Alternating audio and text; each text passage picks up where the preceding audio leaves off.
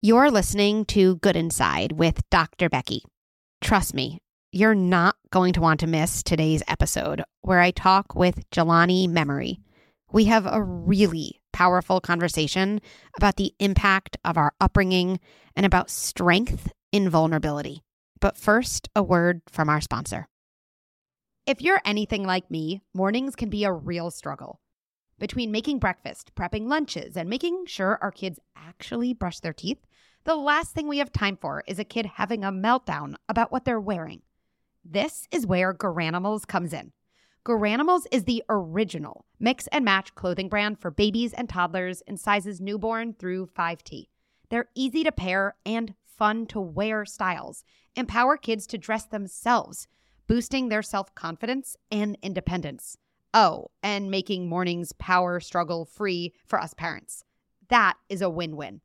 You can find all of their fun mix and match styles from their new spring collection in Walmart stores and on walmart.com.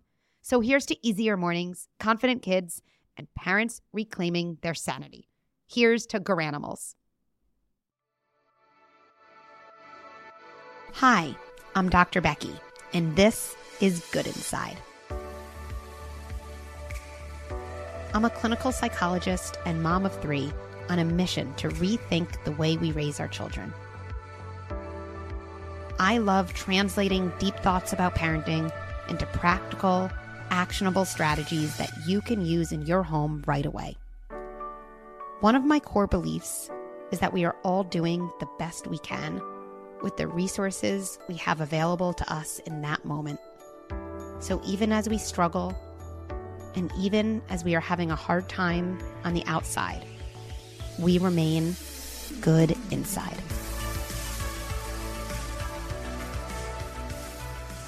Today's episode is a really meaningful one that I know will deeply touch anyone who listens. You might want to get some tissues ready. Today I'm talking with Jelani Memory, CEO and founder of A Kids Company About and father of 6. You heard that right, 6. Jelani is not only one of my most esteemed colleagues in the parenting space, he is also a friend, and I am so grateful that we've crossed paths. I've been a fan of his company long before we connected. His company's books are on all of my kids' bookshelves and have led to some really important conversations in my house. I could go on and on about Jelani and his company and his passion to connect with kids in a respectful way, but I'll let him tell you more. So let's jump in.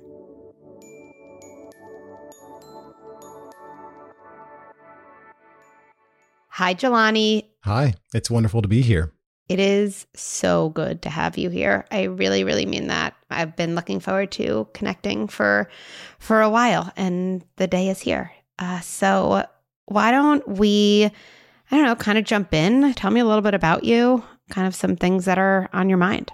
You know, as I think about myself, whether it's how I am as a dad or professionally or my life arc, so much of it goes back to being the youngest of 4 kids raised by a single mom who worked nights, and drove us to school and soccer and karate and basketball and never slept and having this really strained and difficult relationship with my dad, which I didn't realize as a kid that I did, but it's had this massive impact on my life. So grew up in Portland, Oregon.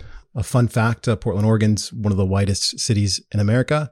And as, often the only Black kid in the class, I was dealing with the fact that I didn't read very well. No dad at home. I'm the only Black kid in almost an all white class. Childhood was both wonderful, I think, like it is for many children, but also really difficult.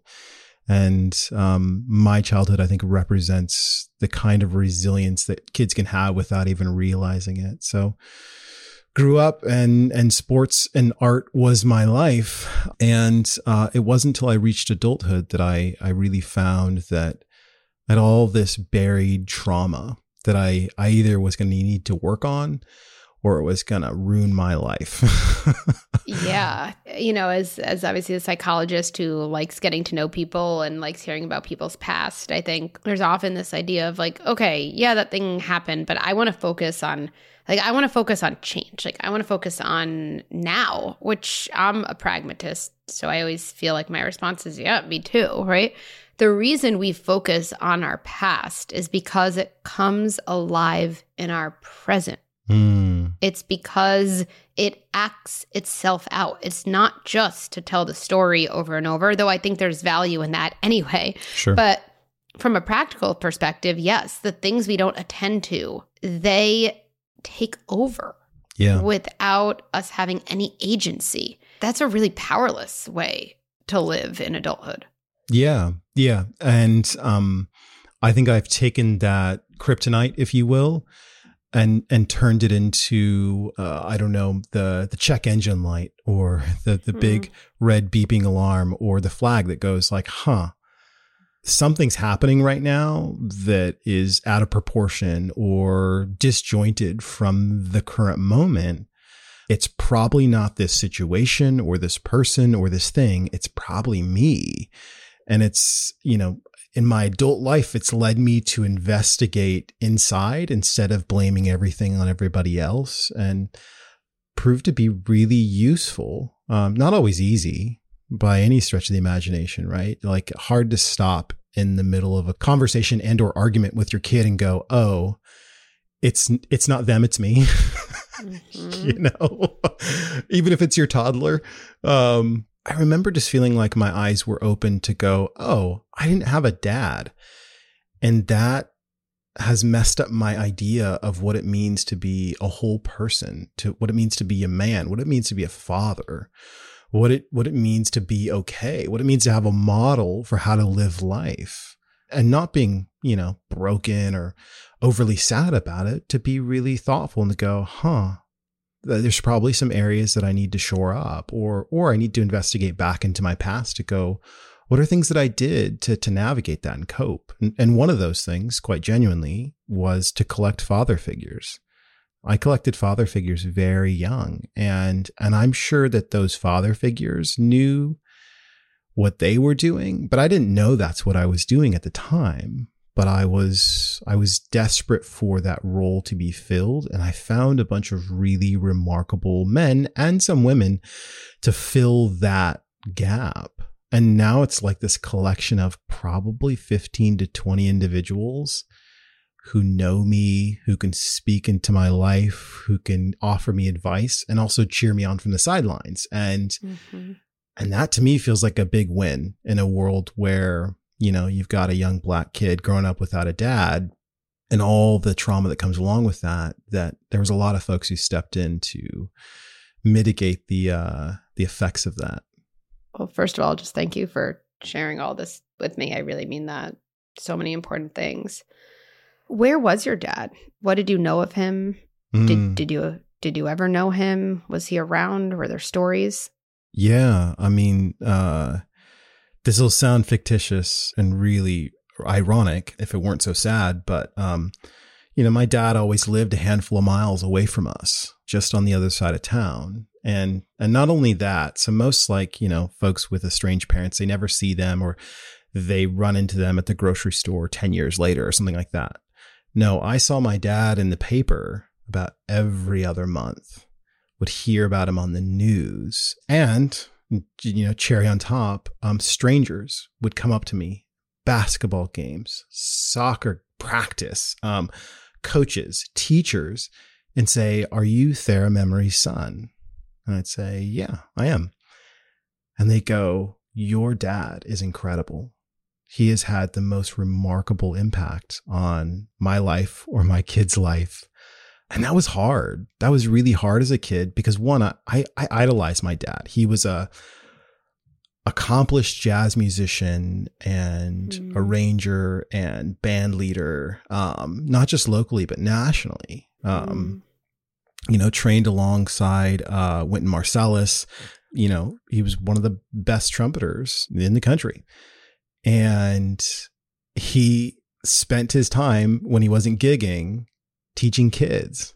how to play jazz. And so he left these massive fingerprints on all of these lives, except for his own children and especially me. And so just making sense of that, there was the pride and the impact that my dad was making, but also that sort of like, why am I not important enough? And then eventually there was the anger and the resentment and the just like rage about it when I got into my, later teenage years and especially into my 20s of going like, that's wrong. Like I didn't deserve that. And what the hell? So my dad was always around in some sense, but I never saw him, no birthday presents, no cards, no random show ups. I maybe saw him. I can count on my hand how many times I saw him in person throughout all of my childhood. That really does feel like almost unbelievable. I'm just picturing this image of walking by him or even hearing these stories. Your dad is amazing. Your dad has had such a huge impact on me. Yeah. Is that your dad? Which is such a complicated question because there's like a yes and a no answer to that, Sure. I'm sure. Yeah. But I don't know why I'm picturing you in like a grocery store getting that question. And then what? Like what? Are you frozen there? Is your mom near you to help kind of explain a almost unexplainable situation? You just walk home? Like what happens next? I don't want to say it was always a solo venture, but for the most part, you learn how to answer the question really well. So when I was a kid, it was, and I would sort of share in the pride of that. Yeah, it's so cool. And hide the, I don't know him. I don't have a relationship with him. And, so when something's like, oh, you must be so proud. It's like, yeah, I am so proud. And then as I got older, I'd start to be a little more honest and go, yeah, but I don't really know him. I don't really have a relationship with him. And that, like I'd shift the responsibility of that moment from me to them. And that would sort of stop them in their tracks and go, oh, I had no idea. I'm so sorry. Right. And that felt good. And then when I was able to really sort of interrogate inside myself the trauma there, then I was able to be honest in a different way, and not in like a, let's throw him under the bus way, but in a way where it's like, hey, I know the thing you think you're doing with me right now. Which is something I think every kid would want, have their parent praised back to them, but that's not the thing that's happening. And so I would give context around that. And that became a way for folks to understand how to navigate my dad in a sensitive and thoughtful way with me. It's only really just now, I'm 38 years old. I have 6 children. I won't say I'm more famous than my dad, but people know me for me. When the name memory comes up, it's attached to me and what I've done and what I've accomplished and the legacy that I'm starting to build. And my father chose a path that was really all about him.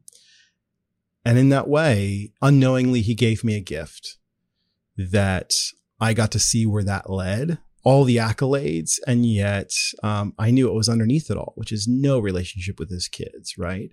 To some extent, no real integrity underneath there. And so I was able to take that same creative passion that he had that's built into me, that same desire to make and to do and to create, but to have it sit backseat to my family and to my kids and to my role as a father. So I'm so curious to hear about this, what I feel like is this next chapter of your fatherhood, right? But I want to be like just totally transparent. I'm having this experience inside of wondering like, how are you speaking about this like this? Like there's this like perfectly coherent story you have. And I'm just thinking about people listening. Me too. I'm like, wow, like I don't have that coherence about my, kind of difficult things in my, like I gotta see Jelani's therapist. Like who is that person? That person knows what they're talking about. But really, because how are you able to talk about it this way? How are you, in a way where what's so clear to me is you feel, I don't know, in the most simple way, like it wasn't my fault, like kind of like I didn't do that. Sure. That was him, not me. Yeah. And the pain of that, the despair, the way that could induce such self-doubt, that's not my primary story about myself anymore. I mean, so first thing is I did the work And that's not like one or two therapy sessions or making sense of my childhood or digging into that. That's years. That's years of work and work that's still ongoing. I don't leave it off the table. Sometimes people think the process itself is the thing that saves them. And I go, not really. You can show up and just lie to your therapist or never really dig into those feelings or just not go there. That process will not save you. All those skeletons, all those things that you're just like, that are just eating you up inside, they just stay there. And so I made a commitment to myself. This is senior year of high school, by the way, to just dive into the pain. Wow. Because I'd spent my whole entire life never touching it, never talking about it, never going there at all. And I had a pretty life-changing experience where I was just like, you know what? I'm not happy living this way. I play 3 varsity sports and I have a pretty girlfriend and I have all the friends and I'm a really popular kid in school and all the things. And yet I'm deeply unhappy. Why? And it was all this stuff sitting under the surface that I just kept stuffing. And so I decided to go, I wonder what would happen if I just let myself feel it and feel it all. And it was, you want to talk about the outpouring of grief that just lasted months of just taking the cap off the bottle. And that was the start of something revolutionary for my life, was feeling the feelings that I felt and the power of going, it's not going to kill me. Like that itself, I think was the biggest revelation, was to go, I can survive feeling these things, this grief, this pain, to look at this thing in the eye and go, wow, like, yes, that happened. And yes, that's truly painful. And it hurts to feel these feelings. And it kind of feels like I'm going to die, but I won't. Let's make this more real. Feel the feelings. Like, because I'm imagining a listener being like, yeah. And then being like, but I don't really know what does that mean, right? There are people listening here and they're thinking, yeah, I had some, pretty painful stuff happen when I was growing up, but it's far away. And I know I haven't kind of opened that door, but feeling the feelings, does that mean I'm going to be thinking about it and tell myself I'm allowed to be thinking about this and I'm going to be crying on my bed? I'm going to be kind of writhing in pain. I'm going to be talking about it to a trusted therapist or friend and watching myself kind of, have all types of emotional waves inside me. Like what did it look like? What did it feel like? So I'm going to try and give you 3 things that are hyper concrete. So one is feeling the feelings, especially when you're talking about pain or grief or sadness, will mean pain, will mean unpleasantness. And that's just the reality. We don't look at a kid when they fall and skin their knees to go, why are you feeling pain? Like, we know why they're feeling pain, right? But we go, oh, my dad abandoned me when I was 4, but I'm fine. It's like, are you? Did you ever feel the pain about that thing? And for me, feeling the pain and getting on the other side of it was like this, like, oh, this is why I can talk about it. This is why I can revisit it, because the pain it has been felt.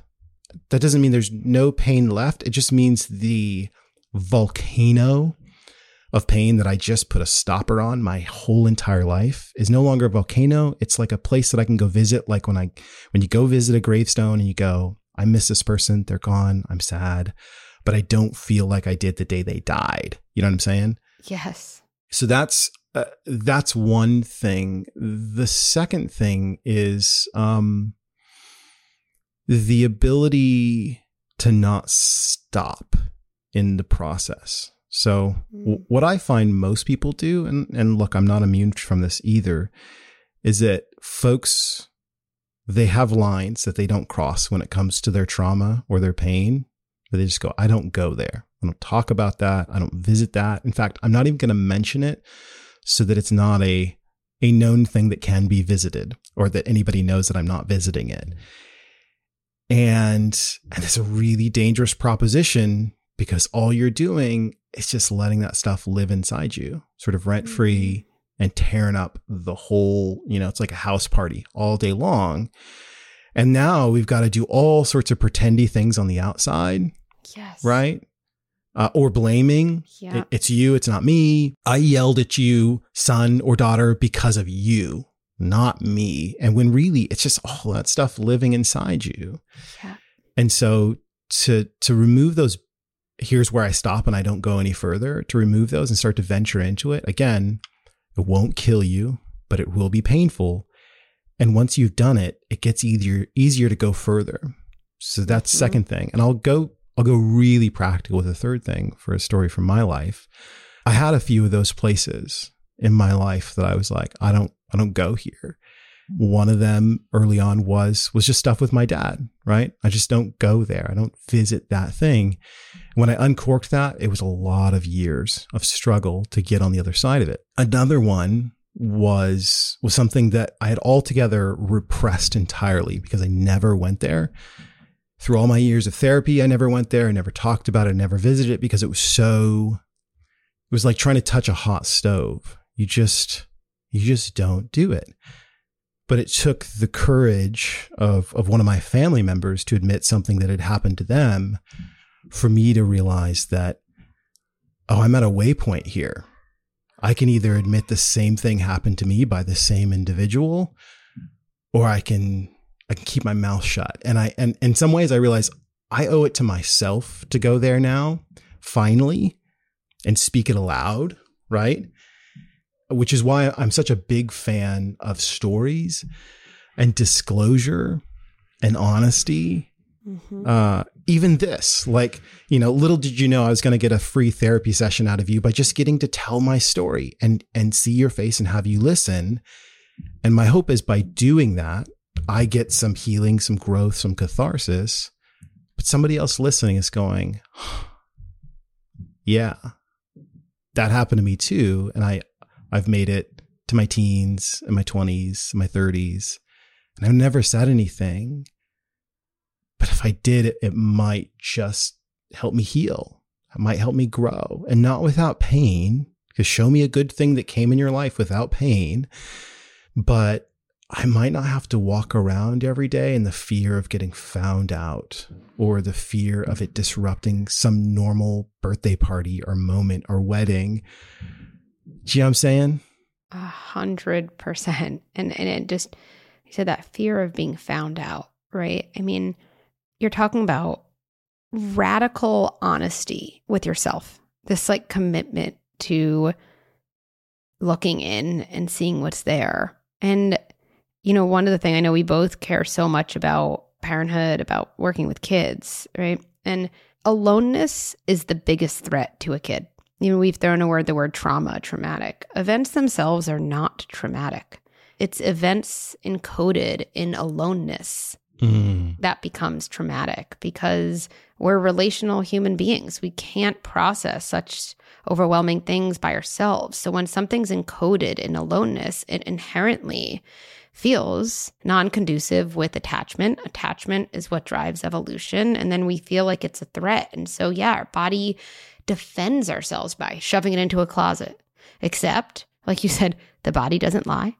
The body doesn't forget. It's in there. Mm-hmm. And it takes over in unexpected times and in really, really big ways. And one of the things that adults can do, it's so hard, but it's so empowering, is when, even outside of a therapy session, we kind of say something to ourselves like, I am remembering, this painful moment with my father.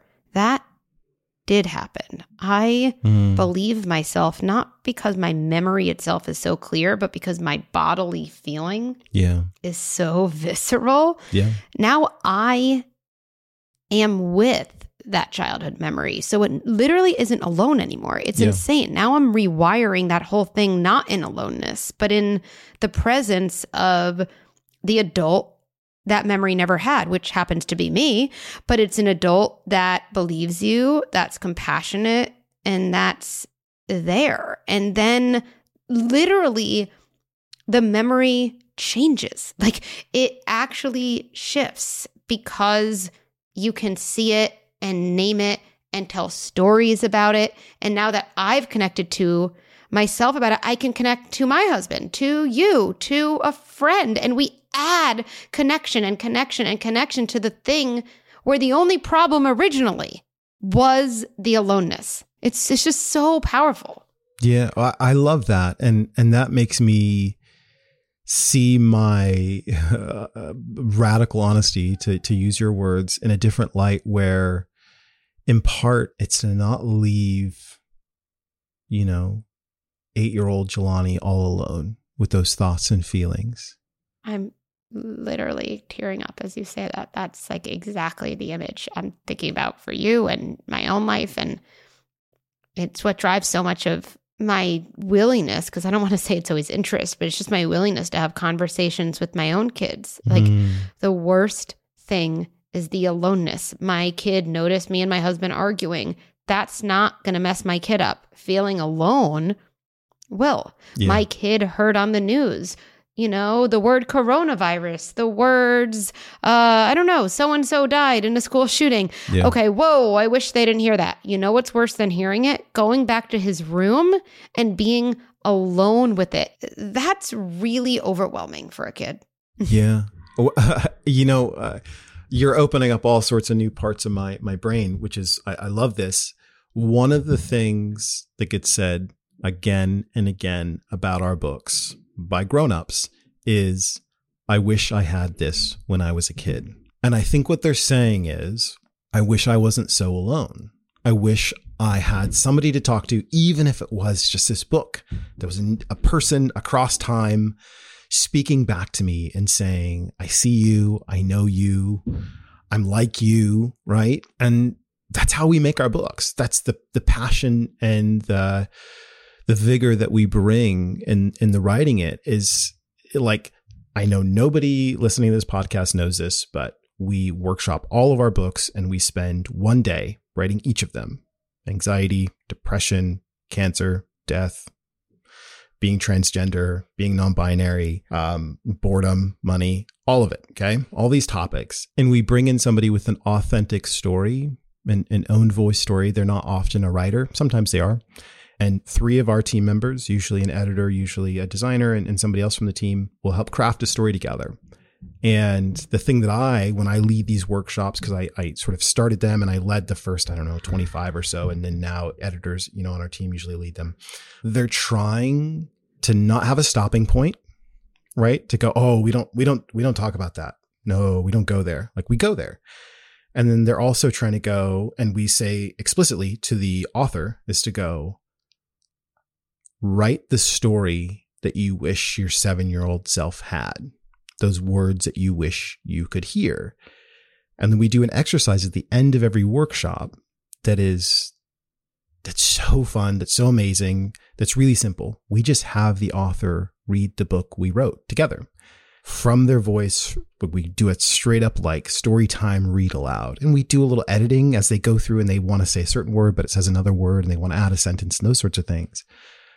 But the pH test, the measure of have we been successful in writing this book is, could that have changed my life when I was a kid? And I hope that's why our books have been so impactful, because baked into all of them, the ingredients, those are the ingredients that we send them out with.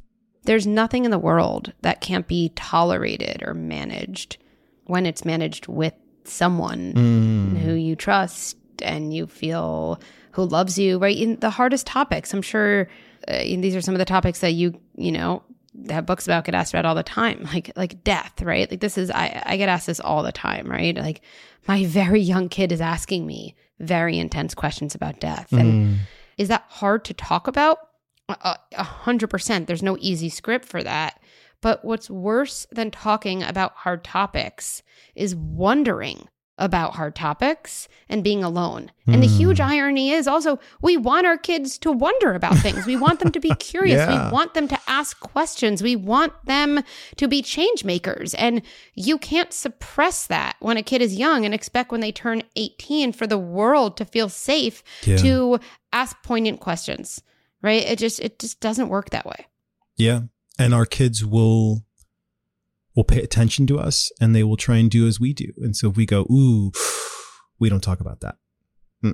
Or not now, or later, or they pick that up and they go, oh, I guess I guess I'm not supposed to wonder about that, or I should keep those feelings to myself. 100%. And from, I always think about everything from attachment. So from an attachment perspective, a kid learns the part of me that's curious about that's actually non-conducive with attachment. That part gets distance, not connection. And as an animal, I'm always paying attention to what gets my parents closer and what makes them further away. So the parts that lead to distance, I better put those parts away. Those parts are bad. They're actually then encoded in badness. Things that are encoded in aloneness get encoded in badness. That's why it's so hard to rewire. While those parts of our kids who want to know things, those are the best parts of our kids, right? Those are the parts we want. I don't know anyone who's like, I hope my 16-year-old has no questions and just takes life as it is. Like, I've never met that parent, right? It just like doesn't exist, right? So I want to get back to something, because you have all these books and I hear the genesis for them and the impact of them. And I know the impact of them because I have the whole library basically in my own house long before I met you. What's the book in the collection that 7-year-old Jelani needed? Or is that one to come? 2 books. One was my book, a kid's book about racism. I'm not trying to throw my childhood under the bus.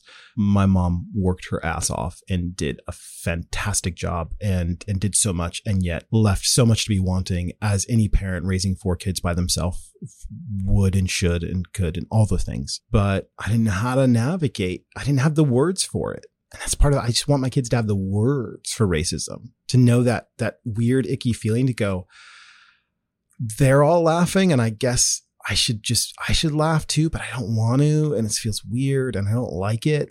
I wish I had the words as a kid. And then to piggyback off that is a kid's book about shame. I sought out an illustrator to do that book, and she was remarkably reluctant to do it. 1, because of the topic, but 2, because she was like, I'm not a writer. I don't write stuff. But I was like, you can do this topic, you understand it and you know it. And it was really a labor of love for us to create that. And she did a fantastic job, Jamie Letourneau, on a kid's book about shame. The reason why is I think every kid, especially me, we just walk around with shame all the time.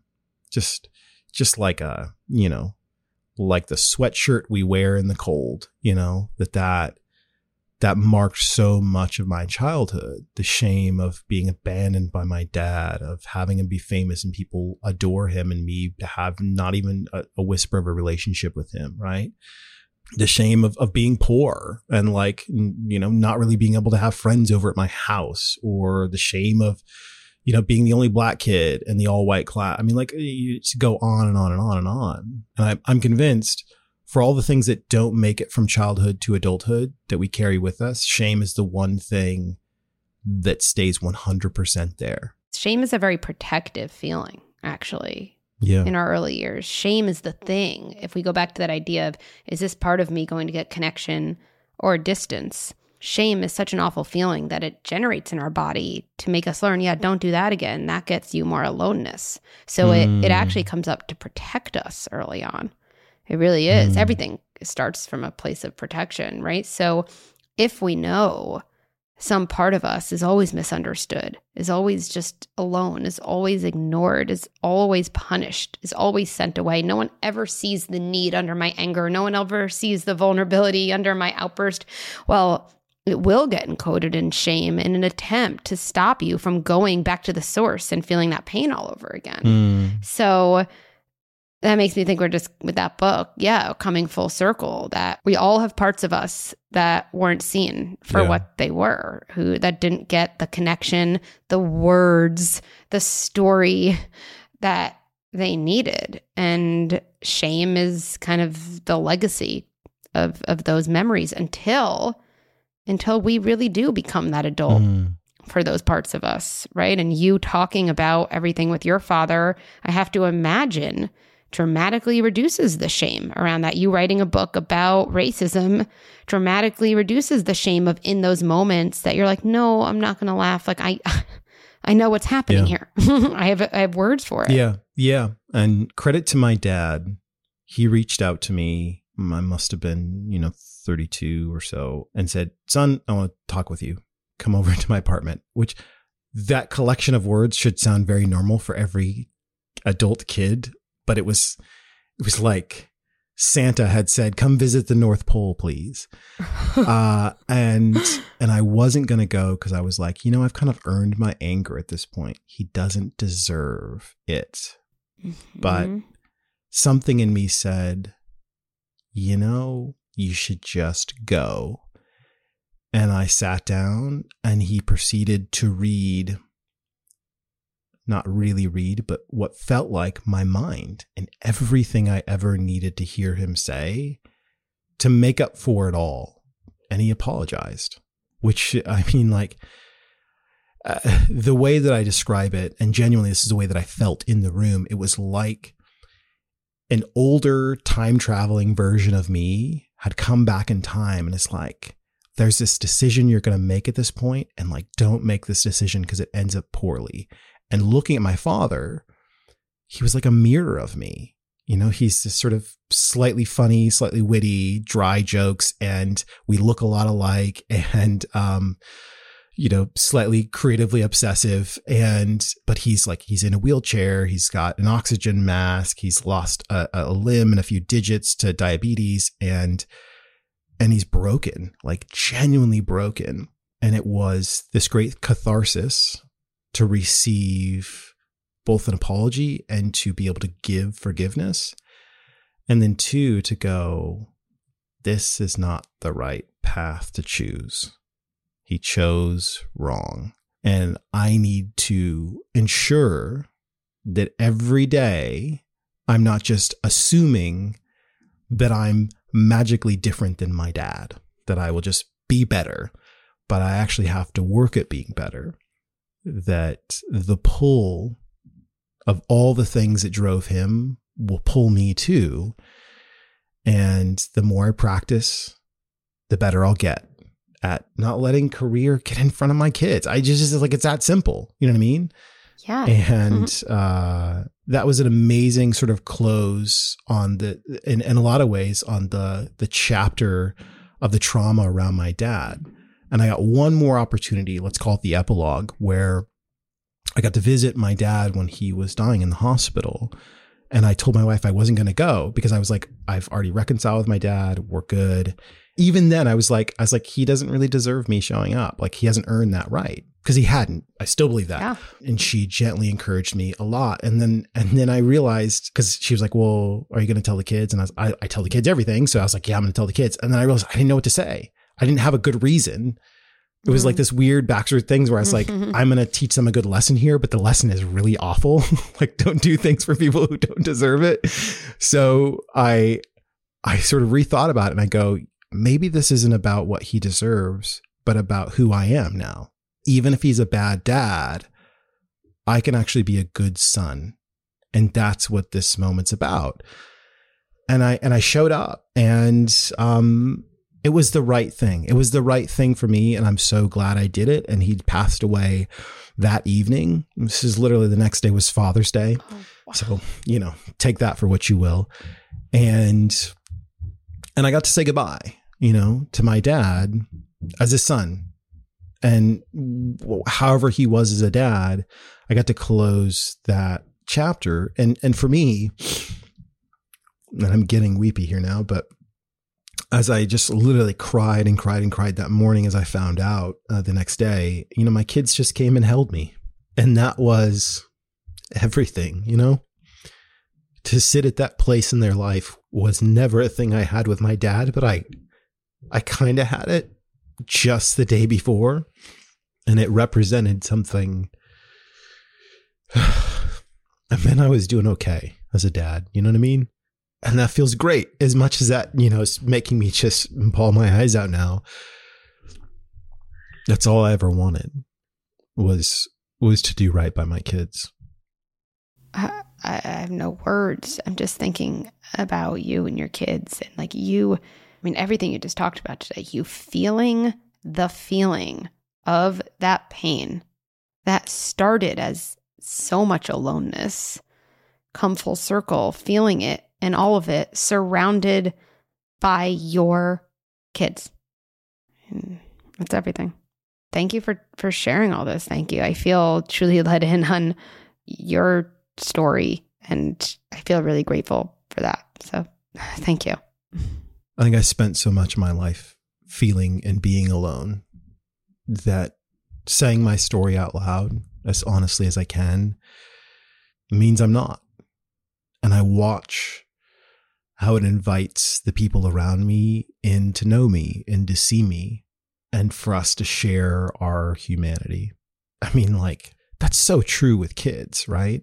Every parent listening to this, every grandparent, like, think about those moments that meant the most with the kids in your life, even if they're grown adults now who have their own kids.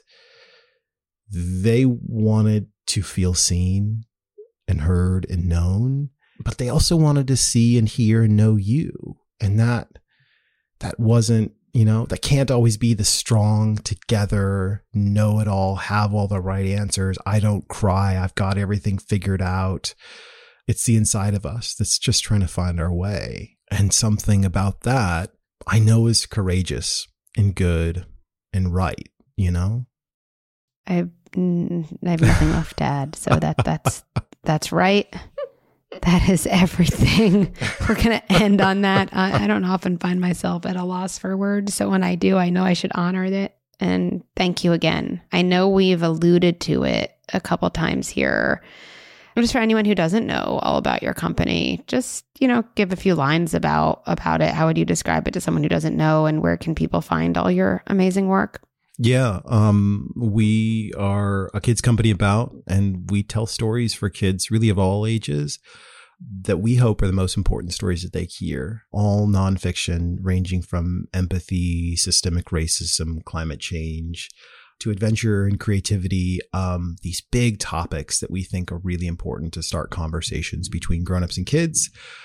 We also have a whole podcast network of 9 original shows and are always doing more, and an app, the A Kids Co app, with content from all across our business. You can find it all at akidsco.com. And we got free stuff, we got paid stuff, we got all sorts of stuff. Come find some stories to share with the kids in your life. Thanks for having me.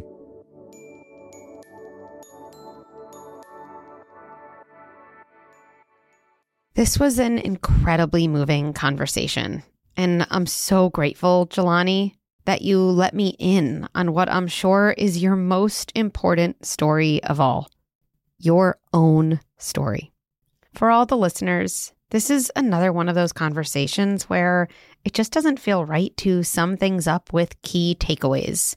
So maybe instead, we can just allow ourselves to soak up this conversation, to consider how our own upbringing impacts our lives today, and to think about defining our own family values. I'll be doing some thinking about these topics myself, and I'm grateful to Jelani for sparking such important reflection.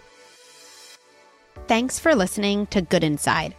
There are so many more strategies and tips I want to share with you.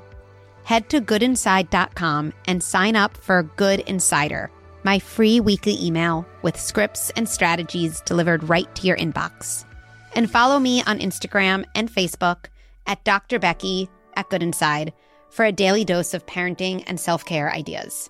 Good Inside with Dr. Becky is produced by Beth Rowe and Marie Cecile Anderson, and executive produced by Erica Belsky and me, Dr. Becky. If you enjoyed this episode, please take a moment to rate and review it, or share this episode with a friend or family member as a way to start an important conversation. Let's end by placing our hands on our hearts and reminding ourselves, even as I struggle, and even as I have a hard time on the outside, I remain good inside.